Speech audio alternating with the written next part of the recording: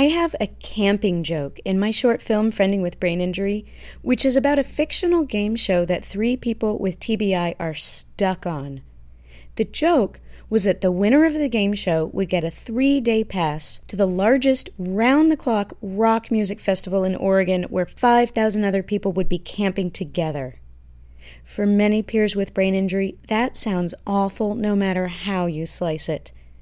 But the fine folks up in Washington State who run the TBI Survivors Network Development Project and Brain Injury Radio, Ability Radio have figured out the perfect recipe for camping. Brain Injury Camp is coming up July 20th through the 26th. It's free at a campground on North Skookum Lake. You only need to bring your camping gear like a tent, sleeping bag, hiking shoes, etc., and some food. Oh, and bring your love of fun, because there's gonna be a lot of that. You can also bring your loves of nature, quiet, resting, running around, and whatever other loves you have.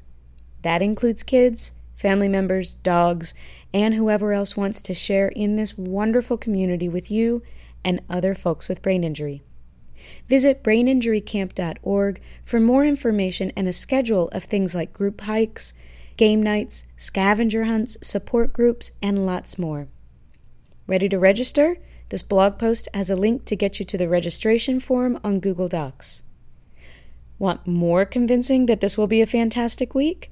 Below is a video showing some highlights from the 2010 camp. There are no captions, but there isn't a ton of talking, and you can totally get the message of the video and the feel of camp without the audio. Craig Cecilia started this camp in 1996 for young people living in poverty in difficult situations. Because that was part of Craig's history, he wanted to make a space for other young people to come together. He was 22 when he started the camp. After surviving a severe TBI in 2006, Craig had new, rather rotten circumstances to get used to. Being so deeply part of the TBI community, camp is now geared towards serving other individuals and families with brain injury experiences. For Craig, it's a public service and a way to extend support. But it's also about fun. Craig is a very sociable person, and he knows the power of connecting and reconnecting and reconnecting.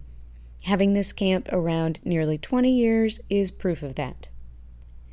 I have already traveled out of town more in 2015 than I have in the previous 5 years combined. I'm tired and I want to go home. But just writing this blog post is really motivating me to want to try camp this year. Who else is up for an adventure, brilliantly fresh air, and a whole campsite full of friends?